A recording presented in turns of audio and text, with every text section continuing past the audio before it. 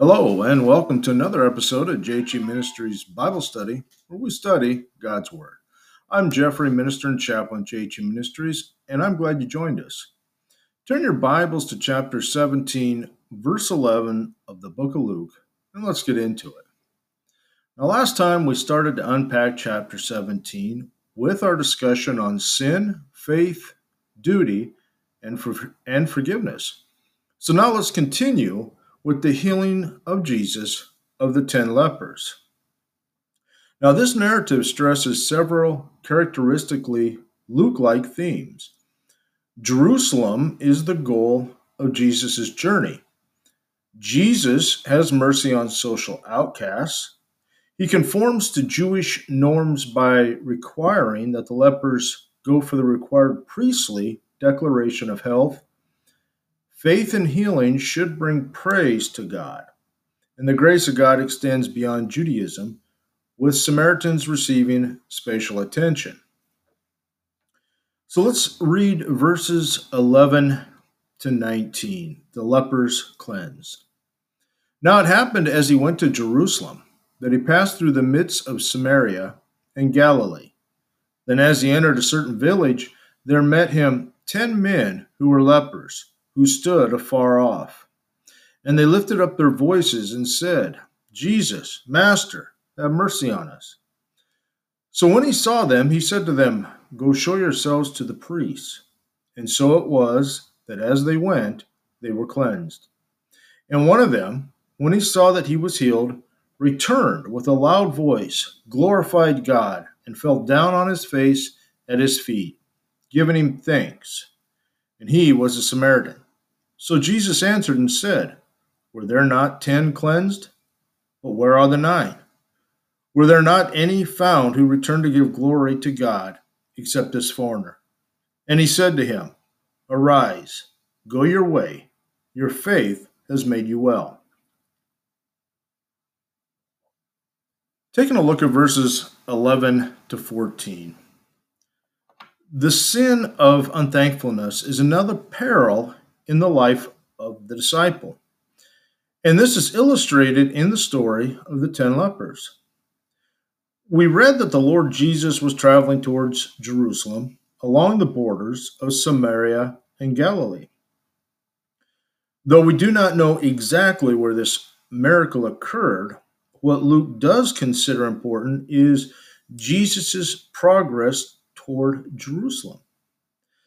The village lies somewhere in the border territory between Galilee and Samaria, so Jewish and Samaritan lepers share their common misery at its edge. As Jesus entered this certain village, 10 men who were lepers saw Jesus. And because of their diseased condition, they did not come near to him, but they did cry out from a distance, pleading for Jesus to heal them. The lepers maintained their proper distance. They called out to Jesus, asked only for pity without specifying any request. Jesus rewarded their faith by telling them to go and show themselves to the priests. Now, this meant that when they reached the priest, they would have been healed from the leprosy. Now, the priest had no power to heal them, but he was designated as one to pronounce them clean. Obedient to the word of the Lord, the lepers started out toward the priest's dwelling. And as they went, they were miraculously cleansed from the disease. Now, Jesus' command required obedience based on some faith in his healing ability. And in verses 15 to 19, we see that on their way to the priest, the lepers are cleansed. And Jesus, however, uses the more comprehensive word made well when he speaks to the Samaritan who returned to give thanks.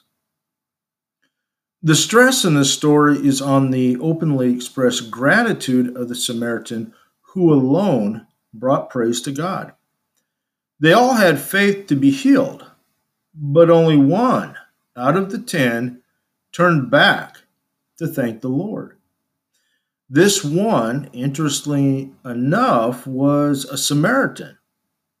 one of the despised neighbors of the Jewish people with whom they had no dealings. The Samaritan falls down on his face, which is the true posture of worship, and at the feet of Jesus, which is the true place of worship. And Jesus asked if it were not true that 10 had been changed, but that only one, this foreigner, this Samaritan, had returned to give thanks. Where were the other 9? None of them came back to give glory to God. And turning to the Samaritan, the Lord Jesus said, "Arise, go your way. Your faith has made you well." Only the grateful 10% inherit Christ's true riches. Jesus meets our turning back and our giving thanks with fresh blessings.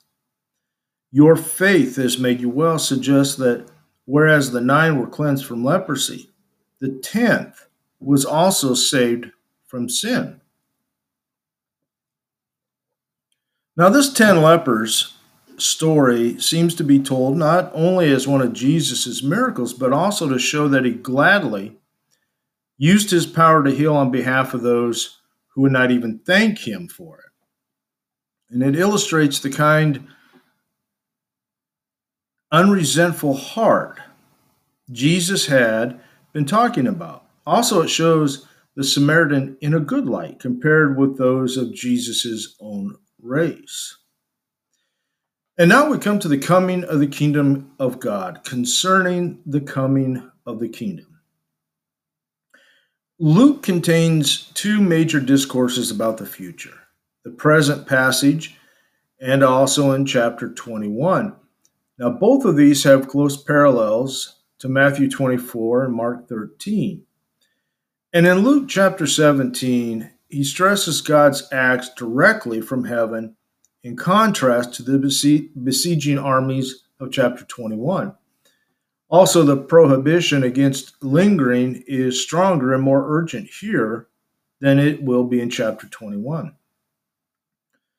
The Pharisees' question about the kingdom initiates this new cycle of Jesus' teachings.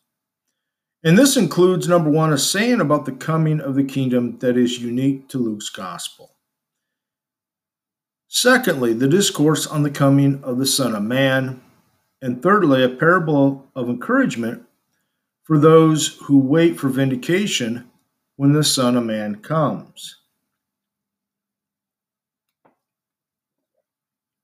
So now let's look back at our scriptures here to verse 20, and let's read the coming of the kingdom. Now when he was asked by the Pharisees when the kingdom of God would come, he answered them and said, "The kingdom of God does not come with observation, nor will they say, 'See here,' or 'See there.' For indeed the kingdom of God is within you." He said to the disciples, "The days will come when you will desire to see one of the days of the Son of Man, and you will not see it. And they will say to you, 'Look here,' or 'Look there.' Do not go after them or follow them. For as the lightning that flashes out of one part under heaven shines to the other part under heaven, so also the Son of Man will be in his day. But first he must suffer many things and be rejected by this generation. And as it was in the days of Noah, so it will also be in the days of the Son of Man. They ate, they drank, they married wives, they were given in marriage until the day that Noah entered the ark, and the flood came and destroyed them. Likewise, as it was also in the days of Lot. They ate, they drank, they bought, they sold, they planted, they built. But on the day that Lot went out of Sodom, it rained fire and brimstone from heaven and destroyed them all. Even so, it will be in the day when the Son of Man is revealed. In that day, he who is on the housetop and his goods are in the house, let not come down to take them away. Likewise, the one who's in the field, let him not turn back. Remember Lot's wife. Whoever seeks to save his life will lose it, and whoever loses his life will preserve it. I tell you, in that night there will be 2 men in one bed, and one will be taken and the other will be left. 2 women will be grinding together. The one will be taken and the other left. 2 men will be in the field. The one will be taken and the other left. And they answered and said to him, "Where, Lord?" So he said to them, "Wherever the body is, There the eagles will be gathered together.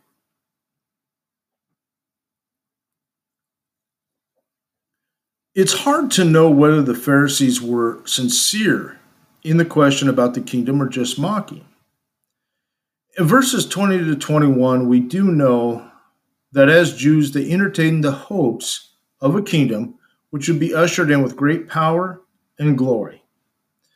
They looked for outward signs and great political upheavals. The Savior told them the kingdom of God does not come with observation.